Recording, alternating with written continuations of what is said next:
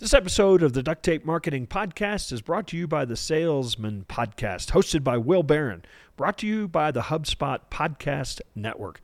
Look, if you work in sales, want to learn how to sell, or just peek at the latest sales news, check out the Salesman Podcast, where host Will Barron helps sales professionals learn how to find buyers and win big business in effective and ethical ways. One of my favorite episodes lately, how to personalize your sales outreach at massive scale. Who doesn't want to do that? Listen to the Salesman Podcast wherever you get your podcast.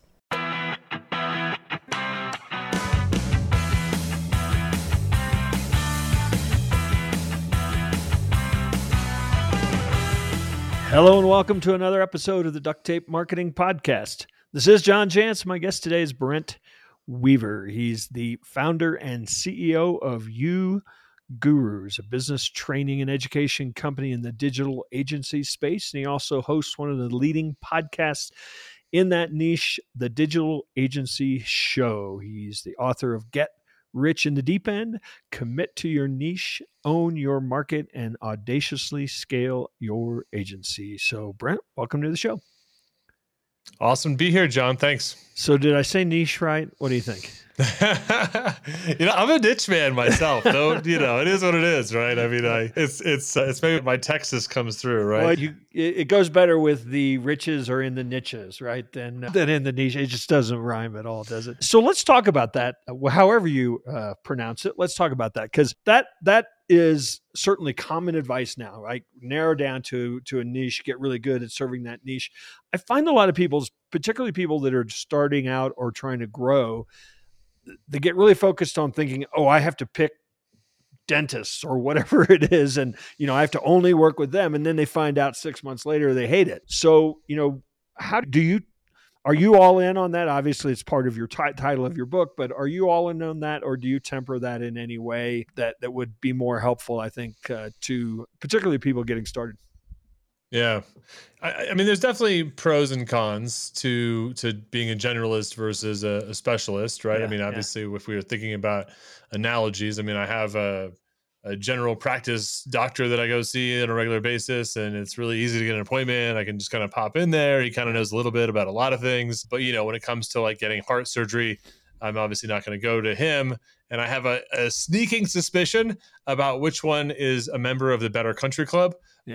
But I think that when it comes to agencies, if you don't love the market or the type of business, I mean, I think it's good to separate like the market from the client. I mean, if you work with 10 dentists and you realize like you just don't like seeing pictures of people's mouths, like that's totally cool. I'm on my 13th market working with digital agencies. So this idea that you're going to find the one, the first time you go out there, I think is probably not a good expectation. So I think people should be willing to try it. But the reality is, if you do work with a specific market, it's a lot more repeatable. You can build processes. You can find team members that understand what you're doing. You can create fixed offers. There's a lot of upside to having a fixed market. Yeah, and I think something you said, there's an important distinction. I mean, what I always kind of bristle at is when I work with a lot of folks starting, jumping out of corporate and wanting to start an agency, and they've been told you need to pick a niche. And so they try to, but they don't have the experience yet to do that. And I think what you just said, a lot of times you find what you like working with. And I actually, I think you can find a narrow focus in types of, like within a niche, types of business or types of business owners or behaviors, of businesses, and I think that's a key part of it. But there's no question, once you find that, as you said, you can, a Facebook ad campaign for, somebody in Milwaukee is probably going to be just as good for somebody in Omaha. So, I think it's good to also, you kind of brought up the niche within a niche concept. So like one of my clients, he actually does focus on dentists. I don't have a lot of clients that focus on dentists, but he has 27 clients in the market, right? Yeah. They all pay him about $3,000 a month. And he gets most of his clients from one Facebook group that has 38,000 members. Now, I don't know what 27 over 38,000 is, but he has a thriving business with 27, like a tiny little like sliver of the market, right? So I think ultimately what happens when people start to focus on a market is they do find themselves drilling down even further, either through a channel or a type of client, a range of clients. And I think if you are the type of person that likes variety, you can also look at a horizontal market, which would be, if you were, let's say, an expert at Shopify stores, hey, cool, we're going to build websites for a lot of different Shopify stores, right? It could be jewelers, could be artists, could be, clothing manufacturers, right? It doesn't have to just be a vertical. Yeah, I think I kind of like the variety is part of it. You get kind of bored after a while. So in the title also, you have scale your agency. I run into a lot of people that confuse growth and scale, and for a lot of people, when they talk about scale, what they really just mean is getting bigger, having more clients. How do you define scale first off? And does it differ from growth? Well, that's a great question. So I think that, you use that term board earlier too, which I love, right? So to me, scale is we're actually creating systems and processes that are repeatable and that we're growing the business by getting the owner out of the stuff that they're getting bored of, right?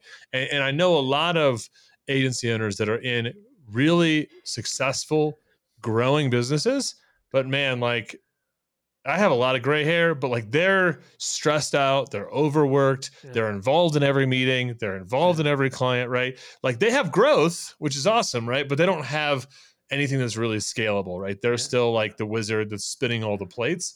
And so I think within, whether it's choosing a market, vertical or horizontal, or a fixed offer, like you have to find that element in your business, that lowest common denominator, that atomic unit for scale. And I don't think that's as necessary if you're just interested in growth. But if you're trying to create something really scalable and get yourself out, I think that you've got to find some common denominator. And I think most people, you start getting 10 team members and, 25 clients or something. If you don't have those systems or processes, it's just going to be, growth will actually be a problem, won't it? I've talked to a lot of agencies. I've done a lot of field trips and site visits and hand-on interviews. We were at Effective UI, it probably 7 or 8 years ago, and they had, 120, 130 team members. They worked with corporations across a huge myriad of the Fortune 500 and Fortune 5000. They had a very diverse set of people that worked there. Their lowest common denominator, I guess, was kind of two things. One, it was around the UI, UX of, these different businesses and that kind of problem solving. But the other was the billable hour. Like they were unapologetically focused on maximizing the billable hours that business sold. They weren't confused on their model. They knew what their model was. They knew generally how much clients needed to spend for them to be a client of their business. And so I think that, they achieved insane growth, but it was really complicated. They had to have a lot of really smart, a lot of really expensive salaries. And so while I saw that they got a lot of growth, I don't know if I would have looked at their business and said, wow, that's a really scalable system. I could see that growing to 1,000 people, right? It was impressive, but I don't know if I would consider that to be scale. So in the agency world, there's a lot of conversation around retainers versus project work. Where do you fall on? I'm guessing, if you're going to own your market, if you are going to, brand and package your offerings, you're probably going to be more towards the retainer. I think it depends what your goals are. There's some pros and cons. Usually a retainer relationship ends when there's, some unhappiness with the client and vendor relationship, right? The retainer's ending. Right? What am I getting again? Who is this person we're paying? Why are they billing our credit card every month, right?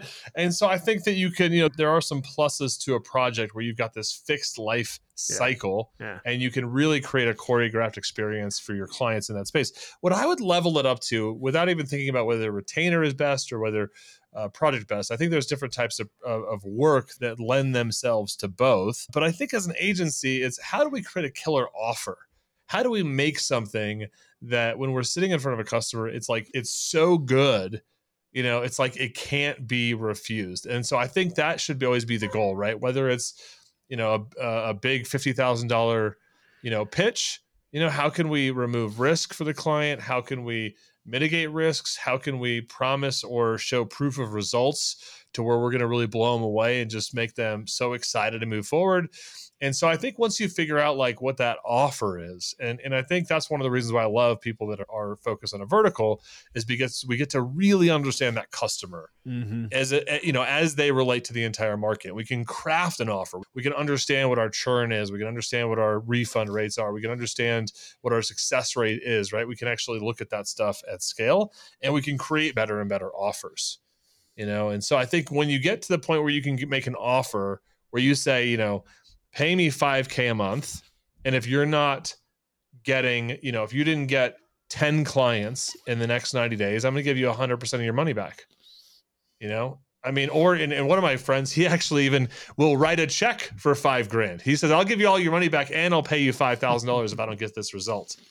And I think if you're going to get to that point of being able to create offers, like you need to know your customer like better than they know themselves. You need to know your processes and your results better than, anybody else. And you need to be so confident to be able to offer something like that, where it's truly an offer that somebody can't refuse. So I always push people to focus more on their offer and also build the model that's right for you.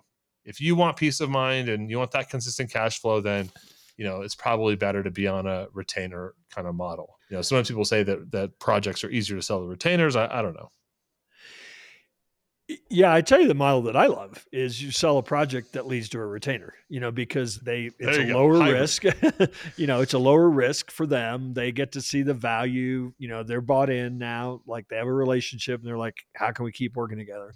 That's generally the model we take, because it is, somebody just meets you, you made them a pitch and you say, now it's going to be $5,000 a month. It's like, I don't know what I'm buying. I don't have an experience of it. I mean, yeah, you got proof, you got other people you've helped, but that's, to me, I think a lot of times people go for that long-term retainer too fast in a lot of ways, even if that's their model. Yeah.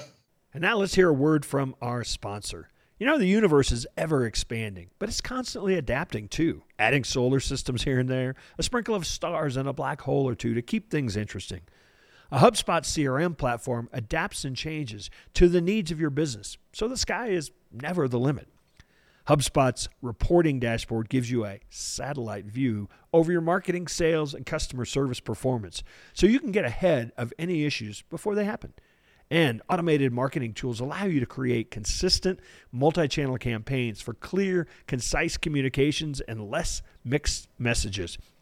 You can even use email marketing tools to send, test, and optimize your emails for different devices and inboxes. Whether your business is Jupiter or Pluto sized, a HubSpot CRM platform is easy to implement and ready to scale with you. Learn more about how a HubSpot CRM platform can help your business grow better at HubSpot.com. So you have a framework in the book, 5 A's. Every good book has to have a framework. I will say, when I was reading about the kind of the layout of your framework, I was very happy to see that you were telling people they actually needed to think about content differently, that it wasn't about more content. It was about content that was strategic and it wasn't just blog posts. So I guess maybe comment on kind of how you see the role of content, and then maybe we can get into the 5 A's. Yeah. Well, I think that something that should be thought about with any content is distribution. Yeah. And I look at, if you are trying to get into a new market, and you gave that example earlier of, people leaving the corporate world and right. not having the experience.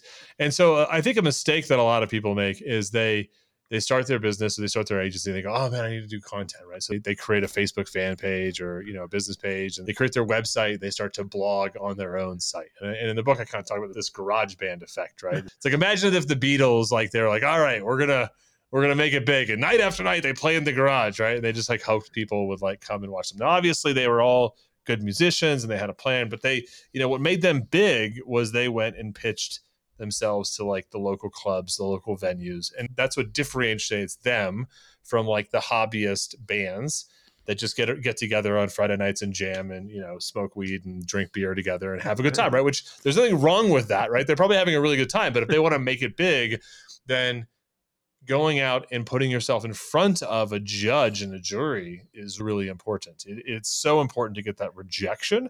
And so when you're thinking about content for your agency, I think it's equally, if not more important, to think about that distribution component, right? I've got an idea, I have something to say, and I need to go out there and find somebody who's willing to put my stuff on their platform. And I think every time you then get a blog post published, every time you show up and do a webinar on somebody else's platform, the amount of credibility, right. the amount of refinement, right? You have to show up a little differently when it's somebody else's stage, right? They're a filter, but they also have higher expectations. And so I think if you're going to approach content as a new agency, it's harder because you're not going to at first it's going to feel like you're not getting anything out there. You're like, oh man, wouldn't it just be easier if I could just tweet on my own account, right? So you're not going to get a lot of stuff out there, but what's going to happen is when you do, you're going to build an audience like that. So within the first 6 months of launching uGurus, we were a nobody and we had a list of over 10,000 people, 100% organically, because we went and got articles and content published on other existing platforms that have been around for 10 years. Yeah, I'm a huge proponent of being guests on podcasts. That, to me, that's one of the best. They solve so many issues on top of getting your word out there and getting somebody else to say you have something to say. It's great for SEO. Just because, I'm going to promote the heck out of this episode and probably point back to uGurus, and that'll be a nice link. and now that I have a list, right, I can promote it too, right? I mean, which that happens, right? That does happen. I mean, after a while, you get to build up some assets, and then you get to use those assets to create partnerships and to feature other people, and to, there is some stuff with that. But I always say, there's owned media, and there's kind of media that you rent. And when you first start out, I think if you go into the rent media space, it's going to help you build platform for yourself later. It's a really long road to build your own audience. Yeah. I've only been doing it for 30 years. So just like John, right? Okay, we're just putting your 30 years in, and you too can have a platform like Duct Tape Marketing. So let's talk a little bit about uGurus. You're doing consulting with agencies and helping them grow, but you also do events, pretty good size events. You have an academy there. So maybe just obviously invite people to check it out, but also kind of give a little 10,000 foot view of what you do at uGurus. Yeah, I appreciate that. So we're a coaching, training, and community program for digital agencies to grow their business. We use that, that market-driven model that we kind of talked about with 5A framework, and, finding your market as kind of our baseline to help agencies scale. And we have a 1 year program. It's kind of a 3-year vision that people sign up for a year at a time. And I always tell people, it took me 8 years to uncover all of the really big mistakes running an agency. And then it took me 5 years to really, fix, accelerate, and kind of grow a successful business through it. And so our vision from day one with uGurus is always to see how can we take that, that 12-year grueling, experience, right, and shorten it up into a much smaller learning cycle, and also give you some friends and some peers to enjoy that journey with. I had no agency friends except for my business partner, which he was in the boat with me, right? We had no agency friends for the first 8 to 9 years we ran our business. I mean, I didn't regularly meet with, have lunch, collaborate with in any meaningful way, really any other agency owner for the first 8 years of my business. And it was lonely, and it was hard, it was stressful. And in entrepreneurship was a lot more fun when you have friends. Yeah, no, I think there's no, especially the world we work in today, COVID aside, I mean, people, don't have offices that they go and sit in, with the 20 people, even if they have a team of 20 people, it can be kind of lonely. So having, just as you said, somebody else who can say, well, here's the mistakes I made, maybe you can learn something from that, just kind of shortens the curve for sure. And it's just ugurus.com, right? That's right. Awesome. That's right. All right, Brent, thanks so much for stopping by the Duct Tape Marketing Podcast, and hopefully we'll run into each other one of these days out there on the road. Awesome, man. Thanks, John. All right, that wraps up another episode of the Duct Tape Marketing Podcast. I want to thank you so much for tuning in. Feel free to share this show. Feel free to give us reviews. We love those things. Also, did you know that we had created marketing training for your team? If you've got employees, if you've got a staff member that wants to learn a marketing system, how to install that marketing system in your business, check it out. It's called the Certified Marketing Manager Program from Duct Tape Marketing. You can find it at ducttapemarketing.com, and just scroll down a little and find that tab that says Training for Your Team.